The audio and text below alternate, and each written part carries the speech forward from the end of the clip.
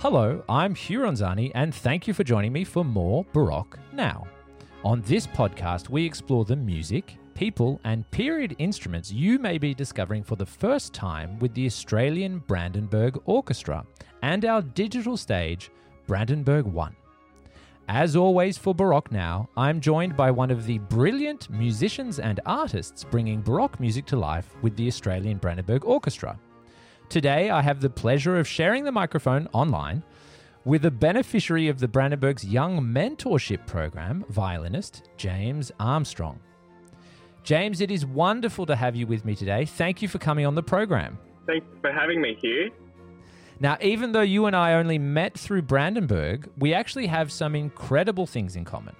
For starters, both of us were actually captain of music at St Aloysius College in Milsons Point, Sydney. Now, what were some of your duties as music captain? Do you even remember? I mean, it's a few years ago now. Oh, yes. Well, what a coincidence. It feels like such a long time ago now, even though it was only 3 years ago for me. But I remember that it involved giving speeches at a couple of the music gala concerts and recital evenings.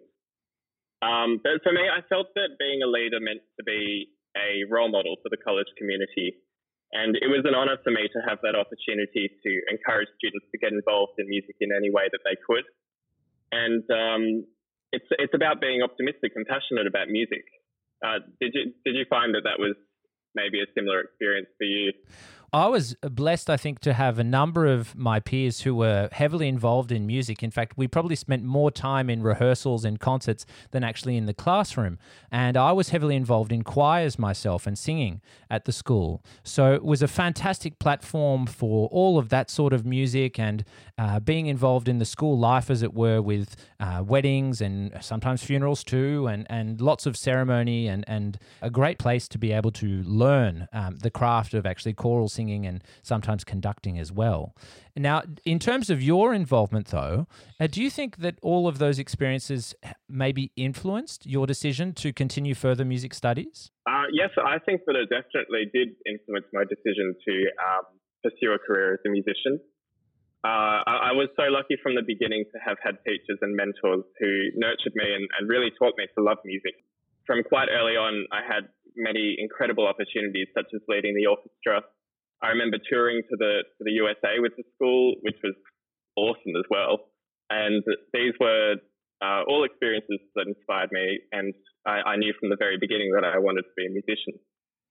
I mean, that's very lucky in a way, because I certainly didn't know I wanted to be a musician at first. But yeah, I don't know. You sometimes walk through one door and then another door opens and you continue along that path. And now you're studying at the Sydney Conservatorium, where I actually studied composition myself.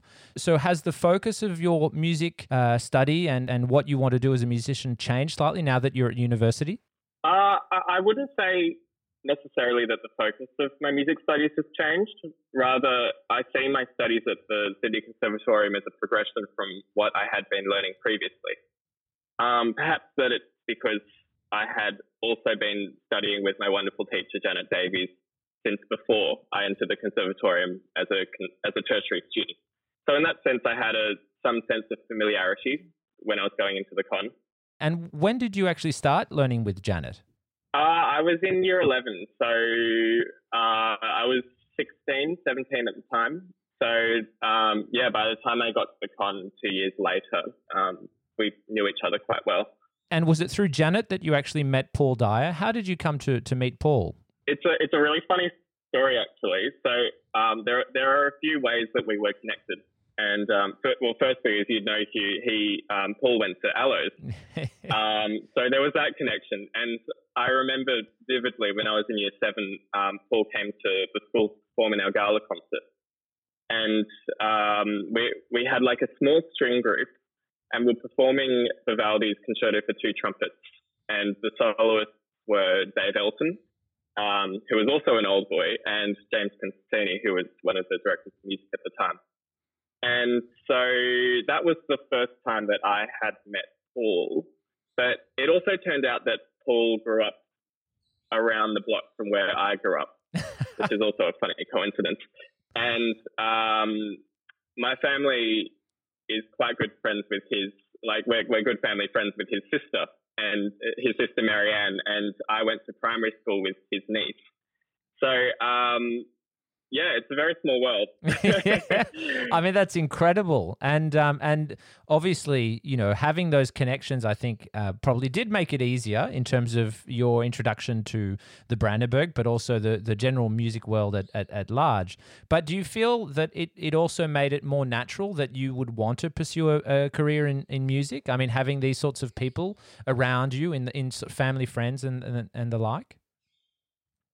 Definitely. I was so lucky in that sense to have known people in the field and to actually grow up being surrounded by music. It was a really healthy environment, I think, for developing my love for music. So, yeah, I absolutely think yes. Yeah, that's great.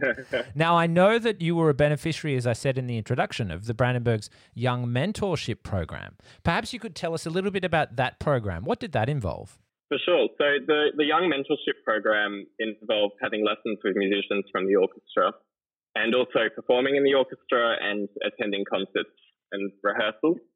So I was so fortunate to have had lessons with Matthew Greco, Sean Lee Chen, Ben Dolman, and also Matt Bruce more recently.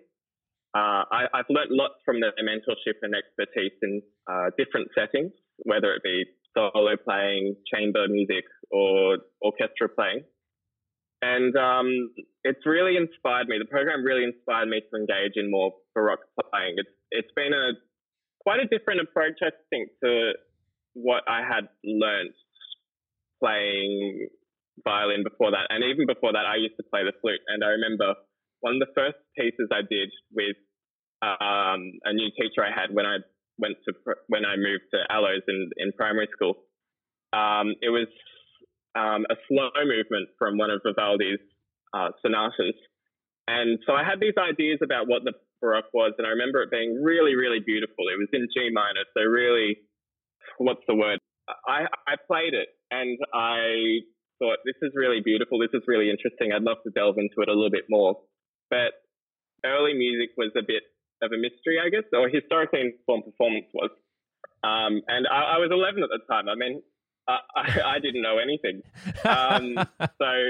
Well, I mean, you could play the flute at least. When I was 11, there certainly wasn't any flute playing going on. The best I'd done was on the recorder with, tens of other kids making terrible sounds that I'm sure my parents still regret to this day. No, not at all. Well, look, I can't sing, so terrible voice, terrible. And in terms of then the program, so you've been having these lessons and you remember obviously being curious about early music. So what changed then through these lessons? What things have you learned? So it was, I guess, understanding the instruments of the time, first of all. So Baroque violin, of course, is quite different to modern violin. The setup's different, and consequently, you have to make adjustments. So that took a while for me to get my head around, especially I think the trickiest part was playing without a shoulder rest. I have quite a long neck. Yes. And so, just trying to work out how to physically play the instrument in the most efficient way possible and to really find that really beautiful singing sound that the gut string can make, and all the colors that you can create with the bow. Trying to find that, I guess that was the first step in this program from what I learnt with Matt Greco. So what were some of those fundamental differences between the two instruments? Because for a lot of listeners, when they come to a concert, I mean, they may not recognize necessarily the difference visually from sitting in their seat. They may not be able to recognize the difference between the violin that you're talking about, Baroque violin, as opposed to the modern violin. So there's no shoulder rest on the Baroque violin. What other differences are there? So the modern violin also has a chin rest. So that's where you just rest your chin on the instrument. The Baroque violin doesn't have that either.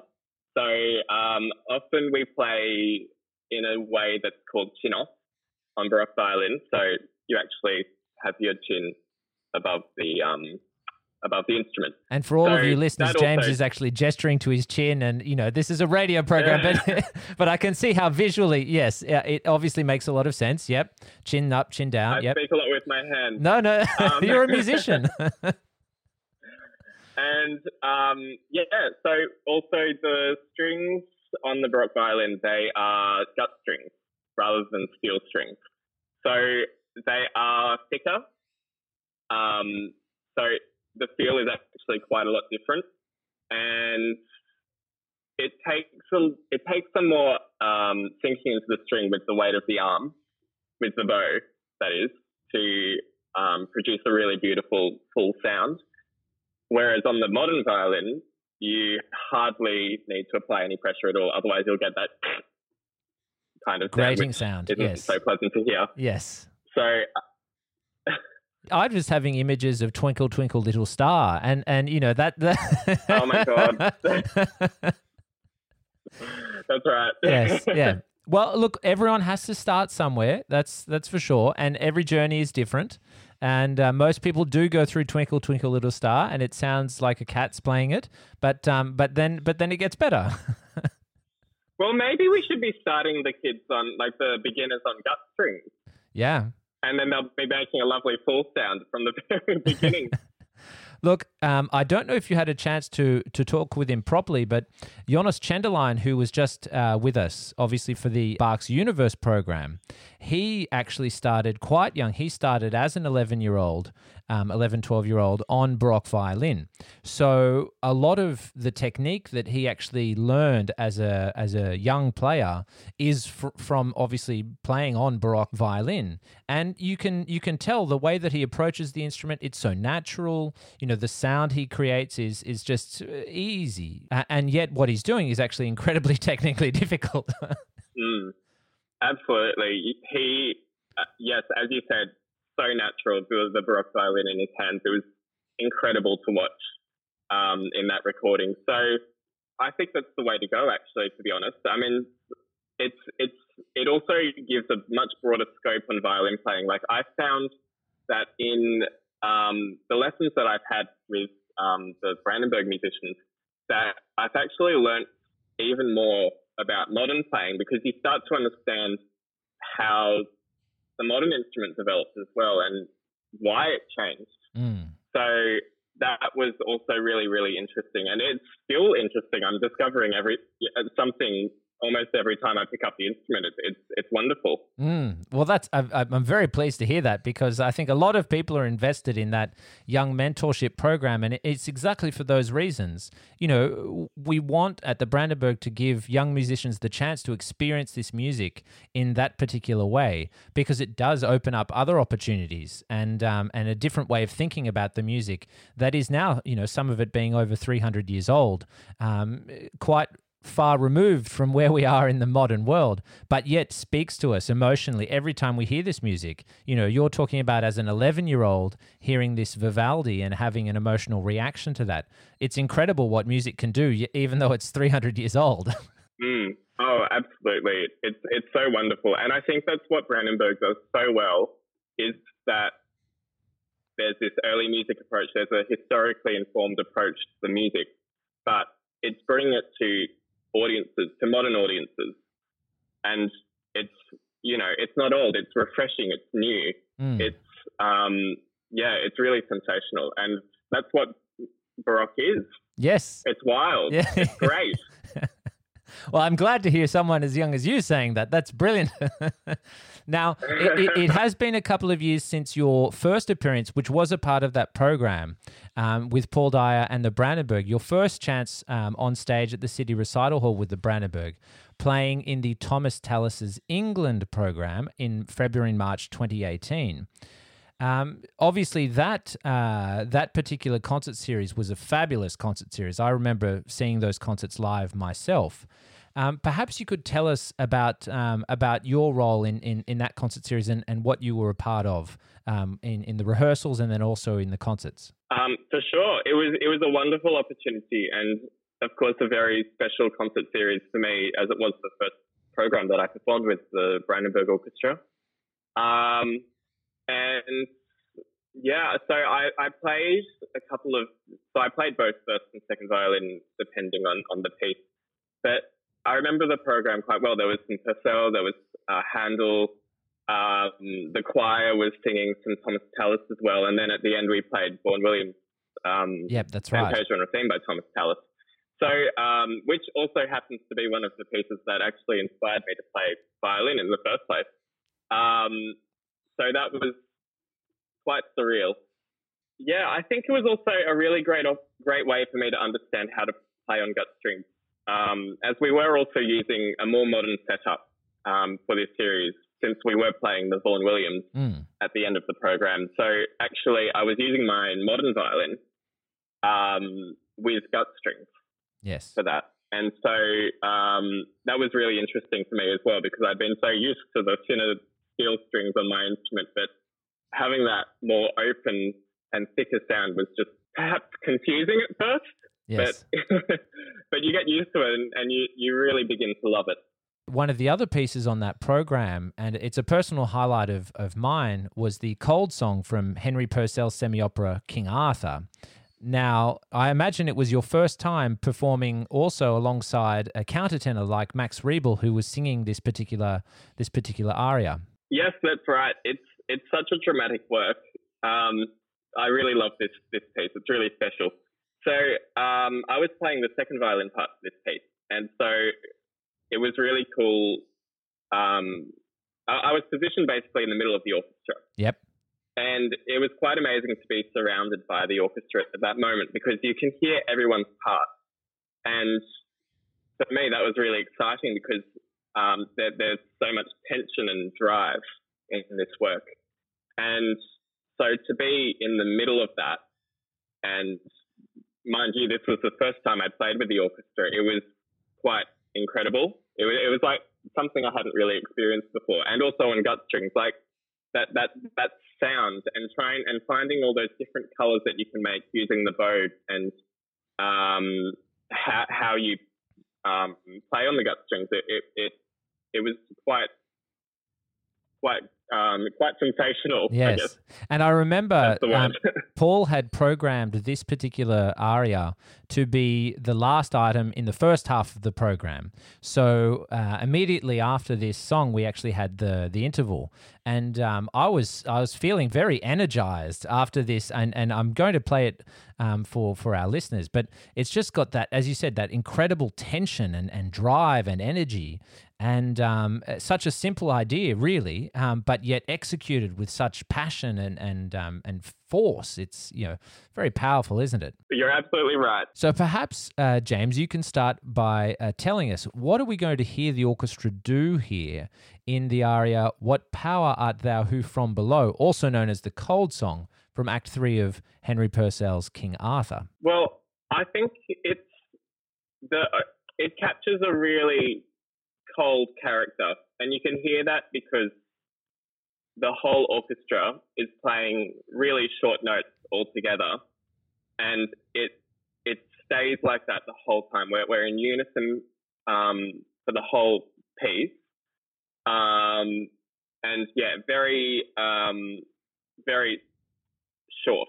And what we're actually doing on the instruments is we're playing on the bridge of the instrument, which creates a more shrill and cold, industrial kind of sound. So it really gives a bit of grit. And the tension is created in this music. I just love the opening. And I love the whole piece, but the opening, you really hear what the orchestra is doing, because the harmony just changes where you don't expect it. It's really unexpected. And when I listen to it, I just think, wow, that's just incredible. What a genius Purcell was. And it still sounds so modern. So I think it does. And it's unexpected. And yeah, it's really exciting. It's a really exciting piece. Well, let's have a listen then to some of the Cold Song featuring countertenor Max Riebel, Paul Dyer, and the Australian Brandenburg Orchestra, recorded live by ABC Classic in March 2018 at Sydney's City Recital Hall.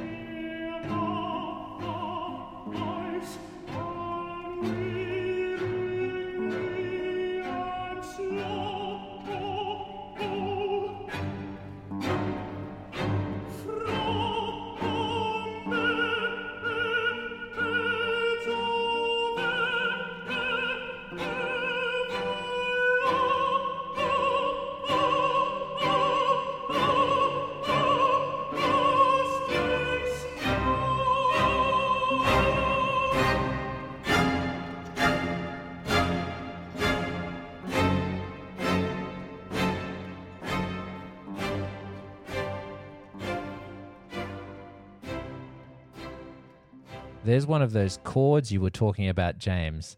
That's right. What was the rehearsal process of this piece like ahead of the concert series? It was quite different to orchestra rehearsals that I had in the past for a few reasons. So I suppose, well, the obvious point is that I'd never played in an orchestra that uses period instruments. So for me, that was a totally different soundscape. And learning how to blend in that sound, of course, was something I hadn't really experienced before. I guess that's just what's unique about Brandenburg. So also, I was still in school at the time, so I had done a lot of playing in school orchestras and youth orchestras where programs are prepared over a longer period of time, whereas the Brandenburg rehearses a few times over a few days, and then we have opening night. So the rehearsal process was much quicker than I had experienced before. There was so much energy in the orchestra in the rehearsal process. Well, there has to be. There's not much time. You know, over a few days, it's very, very focused, and you're working quite intensively on the music. So that was a really wonderful thing for me to experience whilst I was in school, because of course, you know, you get used to doing things over a long period of time. And so the intense focus on the music and, you know, working together as a group to achieve these colours that you hear in this piece, for example. I mean, it's so colourful. That's what the rehearsal process is all about. It's about the ensemble playing together. And normally, I say normally because obviously with COVID-19, it hasn't necessarily been the same case because of social distancing. But normally string players do play alongside another player, and we call that obviously playing at a desk. So we have two players playing at one desk, as it were. Do you remember who your partner was for this particular piece? Yes, my desk partner in the second violin section was David Rabinovici, and he's an Australian Baroque violinist based in Paris. It was really great to play with him and to learn from how he played. This was right at the very beginning of my mentorship on Baroque violin. So playing in the orchestra and amongst other Baroque violinists, you learn a lot from just watching. So yeah, David was wonderful as well. And had you heard much of Purcell's music before? Had you had a chance to play much of Purcell's music previously? I don't think I had played much of Purcell's music before playing in this concert series, although I was familiar with a few works of his, which I had studied at school. One of them we actually performed in this program. It was the rondo from Abdelazar. And I knew it from Brisson's Young Person's Guide to the Orchestra. And he uses this rondo theme and wrote variations on it to present the different sections of the orchestra and to showcase the tone colours and the capacity of the orchestra. So let's have a listen to the rondo from Abdelazar by Henry Purcell, performed as part of the Thomas Tallis's England program in 2018.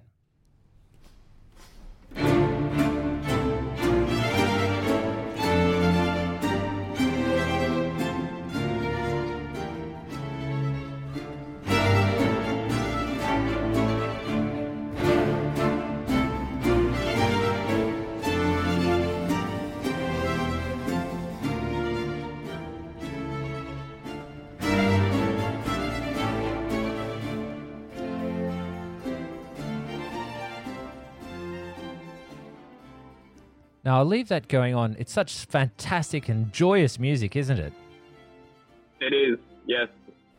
One of the things that strikes me, and it certainly did the first time I went to a Brandenburg concert, about the way that they play the music is also the instrumentation. Having, as you can hear him there, Tommy Anderson on continue, as well as Paul on the harpsichord. It's such a different sound to what you tend to obviously hear in classical recordings going through school and playing in high school orchestras. That's right. It's very different. It adds, especially having Tommy on the orbo and the wonderful continuo section that we have at Brandenburg. It really adds another dimension to the sound. And yeah, it's just amazing. There are so many textures that you can hear from the bass end of the orchestra, and yeah, it's wonderful. Really makes for a really colourful performance. And another piece in that program where I think the whole orchestra does get highlighted, and that difference of sound that we've been talking about between gut strings, say, and steel strings on your violins, for example, is the Concerto Grosso in B-flat major by Handel.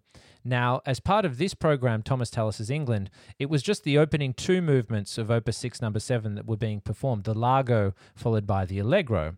But this is just such a dramatic opening to a Concerto Grosso. Perhaps you could tell us about your experience playing this piece, obviously, and being led by both concertmaster Sean Lee Chen, but also principal second violin Ben Dolman, because they have quite an important role to play in this Concerto Grosso. Yeah, you're absolutely right. This Concerto Grosso is a gem. There's so much material that Handel writes in just these two movements, which, as you said, were the two that we performed. The first movement is really lush, and it really opens the curtain to the playful second movement, which is a fugue, which is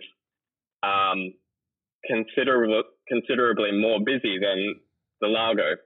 And the exciting part is that the second violins start the fugue, so they start with the fugal subject on their own, and then the texture thickens as more parts enter. So it was really exciting to be a part of the section which played the joyful fugal subject first, and then leaving it to Handel's genius writing to interplay with the other parts of the orchestra. So, and of course we were led by the wonderful Ben Dolman. Yeah, it was just wonderful. It's incredible music. And now, before I put this one on, do you remember anything specifically while you were in the concert hall and rather than in rehearsal, being amidst that sound and watching from the back of the violin, second violin section, and almost in the middle of the stage as you were talking about? Do you remember watching Sean and Ben and the interplay between those two specifically?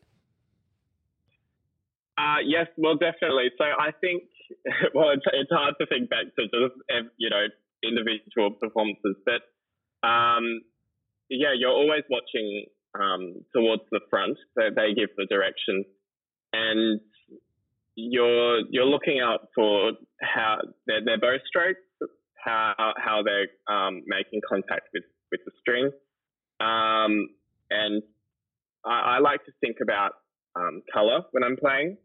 So, and also mood. So, you have a really uniform character throughout the whole orchestra. That's also part of the rehearsal process, discussing the mood or perhaps colors, or tone colors, I should say. But that can also change in a performance setting. So that's why it's important to be always looking up, and that direction is conveyed by Paul or Sean or Ben, or Monique, Jamie, whoever's leading. They're the person to look out for to follow that direction.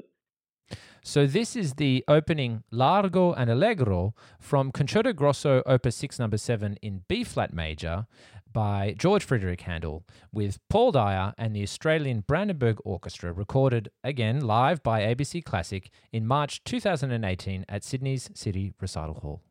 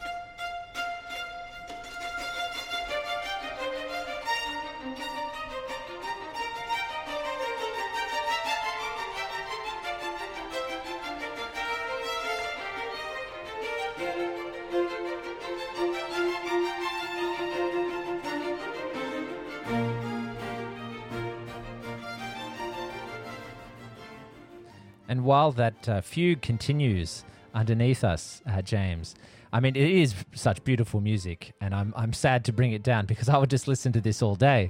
But for me, in the opening Largo, and you reminded me of it, Rob Nairn and Libby Browning, there were two double bass players in the orchestra, and it just creates such a lush sound as well. It's again so different to the Purcell we were listening to before. That's right. Yes. It's amazing. The more basses, the merrier, I think. Now, this concert was also performed at the Melbourne Recital Centre. What was it like playing there? Was it your first time performing in that magnificent concert hall too? I love the Melbourne Recital Centre. It's such a beautiful concert hall. And it has quite a different feel to the City Recital Hall in Sydney, but I love them both for different reasons. MRC has a particularly intimate ambience, I find. And look, I also love Melbourne. I get so excited every time I go down to Melbourne, every time we go down there to perform. But yeah, so I guess that helps in loving the MRC. But it's such a beautiful hall, architecturally and acoustically. It's just fabulous. This series was actually the second time that I had played in the Melbourne Recital Centre. The first time that I played there was with the Australian Youth Orchestra, quite literally a couple of weeks before this program, Tom Townsend's England. So it all happened in a very short amount of time, but we were performing a very different program. We were playing Mendelssohn, Ravel, and Mahler. So, fabulous in both settings, in a huge symphony orchestra and also in Brandenburg. And beautiful venue. And tell us about your involvement then in the Australian Youth Orchestra. Was this another one of the opportunities that arose out of high school, or was it something out of a musical connection that you had? So the Australian Youth Orchestra, it's a really fabulous program. So I had been involved with them for probably a couple of years before, before 2018. I think the first year I did it was in 2016. And they have, you audition, and it's a national youth orchestra, so people audition from all over the country to participate in programs. Like, they have the National Music Camp every year, and they have February and July seasons, which is just what they call the Australian Youth Orchestra. So that's what I had in Melbourne in the recital centre that year. And then they also have like young symphonist programs for I think they're for secondary school students as well. I had just auditioned and just to take part in it. It's a really fabulous and always really exciting. It's really exciting to see everyone, because everyone comes from all over the country, so it's not every day you get to come together for a couple of weeks and make music together. And what about then your involvement in the Sydney Youth Orchestra? Was this post AYO, or was this sort of around the same time? It was about the same time, probably actually a little bit before that. So I've been involved with SYO, or Sydney Youth Orchestra, for about 7 years. And I've gained so much orchestral training from them. A lot of my orchestral development and training was through SYO. So I've had a lot of incredible opportunities from them. And I'm still involved. I'm the concertmaster of the flagship orchestra this year. And so I've had opportunities to lead the orchestra and also engage in chamber music and also in masterclasses and touring opportunities regionally and also internationally to Europe. Yes, I was going to bring that up. Dream for a young musician. Yeah, I mean, your career really is on the up and up, as it were, because these opportunities, it's experience building for the likelihood of turning all of this training into a fully fledged professional career. Obviously, this is an important part of that. And you were the inaugural recipient of the SYO's Austria Scholarship. How did that come about? And also, congratulations. I mean, that's a fantastic honor. Oh, thank you. So the Austria Scholarship was created in partnership between the Sydney Youth Orchestras and the Austrian National Tourist Office. And it was an opportunity for an SYO musician to travel to Austria at the beginning of 2020 to immerse themselves in the music scene in Vienna and Salzburg. So there was an audition process and then an interview involved in that. And I ended up being the lucky SYO musician to win the scholarship. So it was a huge honor for me. It was incredible. It was, we could be here for days talking about it. There was just so much, so many wonderful experiences that I had over there. Now, at the risk of making a lot of other people very jealous, perhaps you could tell us a little bit about your trip. Not just the musical things, but the whole experience, and maybe some of the people that you met while over there, and some of the concert halls, obviously, that you got to visit in both Salzburg and Vienna. Oh, my goodness. Well, yeah, I was so lucky to do it in hindsight. I arrived back in Australia only a matter of days before the first lockdown began. So I was super lucky to have experienced Austria before lockdown. But I had 2 weeks in Vienna and a week in Salzburg, and every day was packed with incredible experiences. For example, I would have like a masterclass with one of the principals in the Vienna Philharmonic in the morning, and then in the evening I would go to the Musikverein to watch Mutti conduct the Chicago Symphony. So truly mind-blowing stuff. Every single day. It was such an inspiring time for me to experience this in a city which is so rich in musical history. It was just magical. I had a few masterclasses with musicians from the Vienna Philharmonic and the University of Music and Performing Arts in Vienna, and also with Anne Harvey-Nagel. She's an Australian musician, she's a violinist from Melbourne originally, and she's the concertmaster of the Volkshofer Orchestra. And I even performed in the Volkshofer Orchestra in a production of Countess Maritza, which was wonderful. It was so much fun. I hardly speak German, but I think that made it even more fun. But it was just really exciting to meet a lot of Australian musicians, and even in the Volkshofer Orchestra, I think there were several, maybe three Australian musicians. So that was quite incredible. I also had an opportunity to meet some more Australian musicians living in Vienna at a reception at the residence of the Australian ambassador, where I also had an opportunity to perform. So it was really great to connect with them and to hear their stories as well.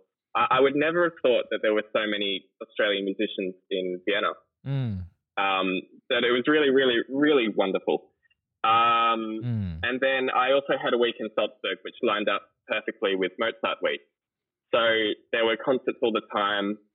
I was able to attend rehearsals of the Mozarteum Orchestra and also the Vienna Philharmonic when they were in Salzburg.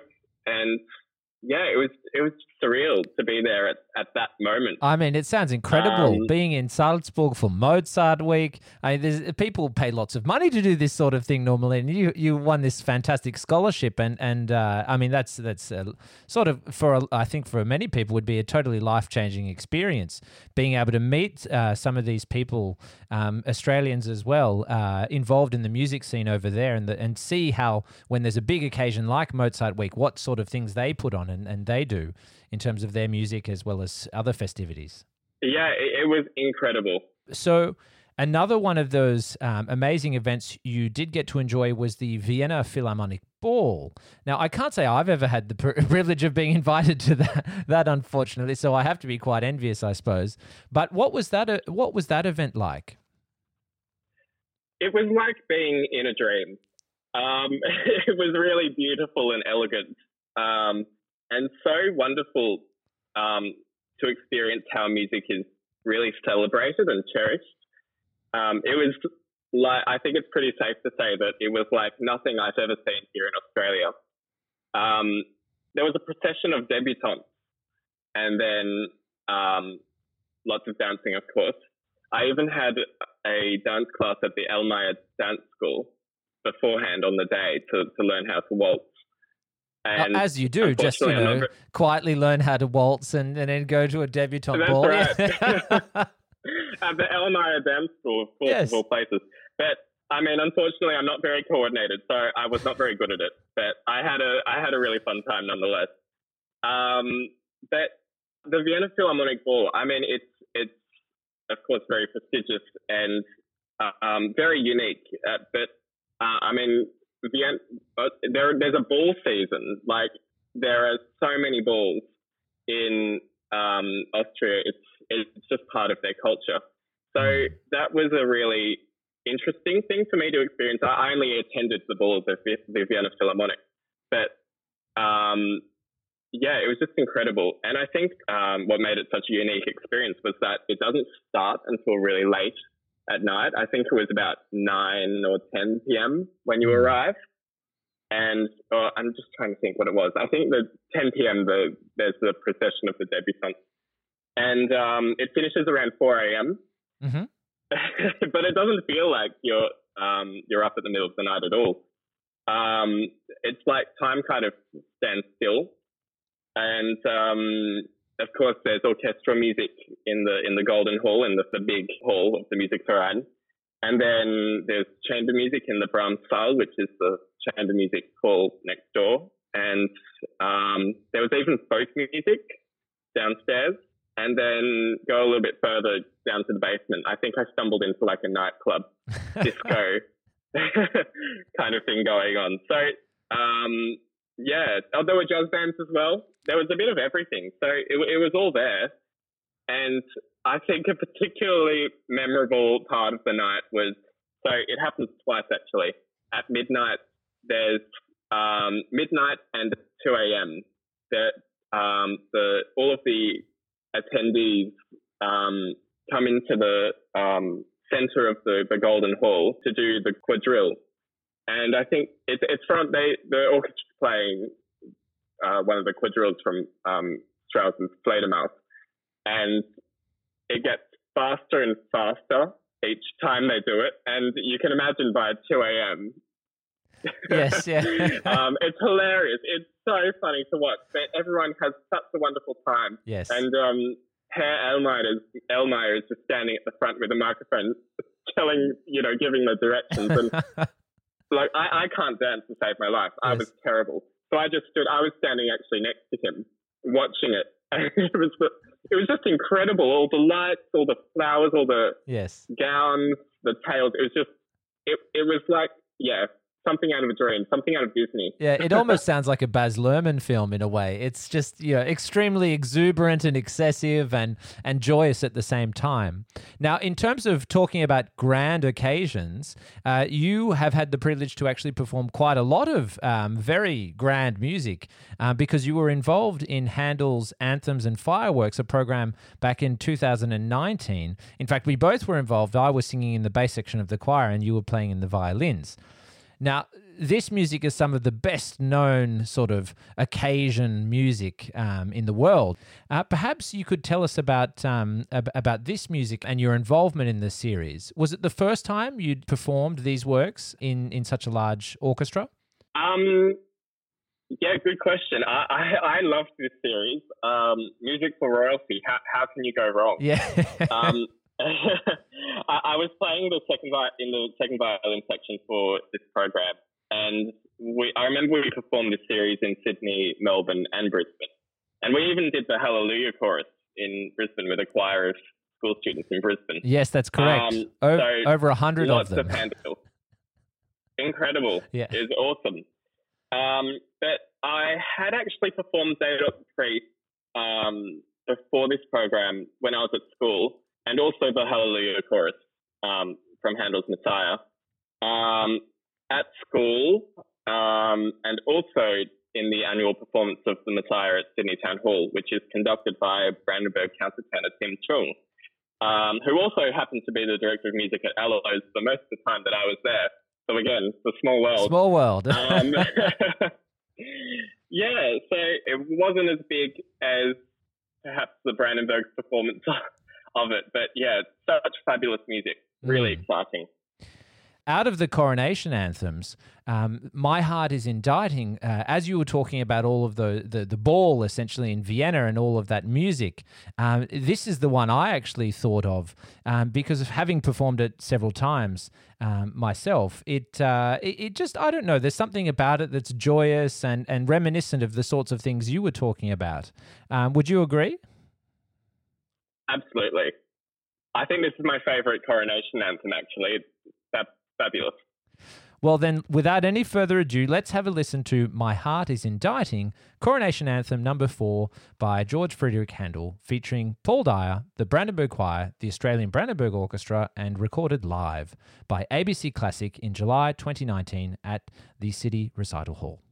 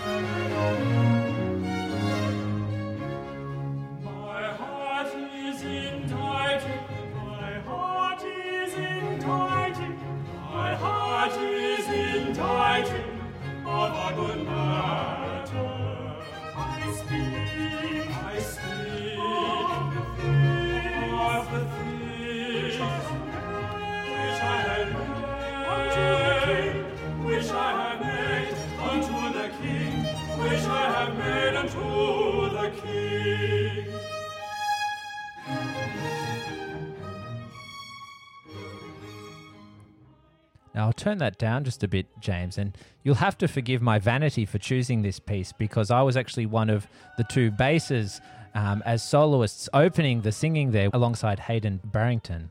And I don't know if I said thank you at the time, but I should say thank you to you, because if it weren't for you and the other violins, I wouldn't have known what to sing, because all of you actually introduced the melody, exactly as I needed to sing it right at the start of the piece. Oh, bravo. Do you remember who you were desking with in this particular series? Yes, I was guesting with Shane Lestido, which was so much fun. Shane is a fabulous violinist, and we had actually been desk partners for a few Brandenburg projects that year. So I really enjoyed that. It was a lot of fun. And Shane, obviously, unfortunately, hasn't had a chance with being down in Melbourne to come up and play with the orchestra this year. But although lockdown has actually closed and ended a lot of touring and concerts, it actually has also created some other opportunities. And one of those was for you, thankfully, an opportunity to perform in the Bach series. And you performed some solo violin, obviously some solo Bach for that particular performance. Now, what was that experience like? I know that you were recording at TDC's studio in Alexandria. Perhaps you could tell us about that space and what you played and maybe why. For sure. So I actually had never done anything like this before, a solo recording with cameras as well. So it was new to me. And there was a lot going on as well, as I'm sure you could imagine, with lights and cameras. And I just remember thinking to myself that it's all about the music, and that was my job. So I'll just let the camera crew do their job, and I'll treat it like any other performance. I performed the Preludio from Bach's Third Partita in E major. I really love this prelude. It's really effervescent and joyful. But yeah, I think joyful's the perfect word to capture this movement. I probably said joyful over and over again, but it's perfect for it. It's joy. So, and Bach also used this exact prelude in two more cantatas, one being a wedding cantata. Yes. And also as a sinfonia in the cantata, Wir danken dir, Gott, wir danken dir, which translates to We Thank You, God. Yes. So I love this character, and this work is really special to me because it was the first piece of solo Bach that I had heard, and it was Richard Tognetti's recording on an ABC CD, which I would listen to when I was younger. And it was also one of the first works from the solo sonatas and partitas which I had played. So yeah, it's quite special to me. Yes. And it's also a work that I've come to enjoy more and more because for every single episode of this podcast, we hear exactly the same music, but in the version from Wir danken dir, Gott, the cantata that you just mentioned, for both the opening and the closing of the program, which is, Well, thank you, James, for coming and speaking with me today. It's always such a pleasure to hear the fantastic stories of passionate and talented young musicians like yourself. And I have to say, I am quite jealous about that Austrian trip, mind you. Well, hopefully we'll be able to travel again soon. Yes, yeah. Fingers crossed. Is there anyone you'd like to shout out to? Well, hello to my friends and family who are listening in.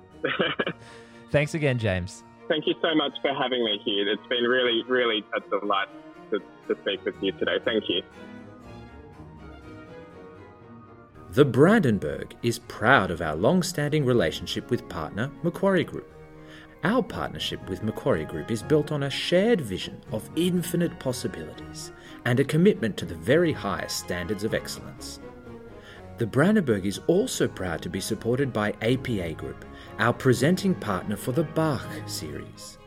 Through our partnership with APA Group, we have the opportunity to connect Baroque music to audiences and communities throughout Australia.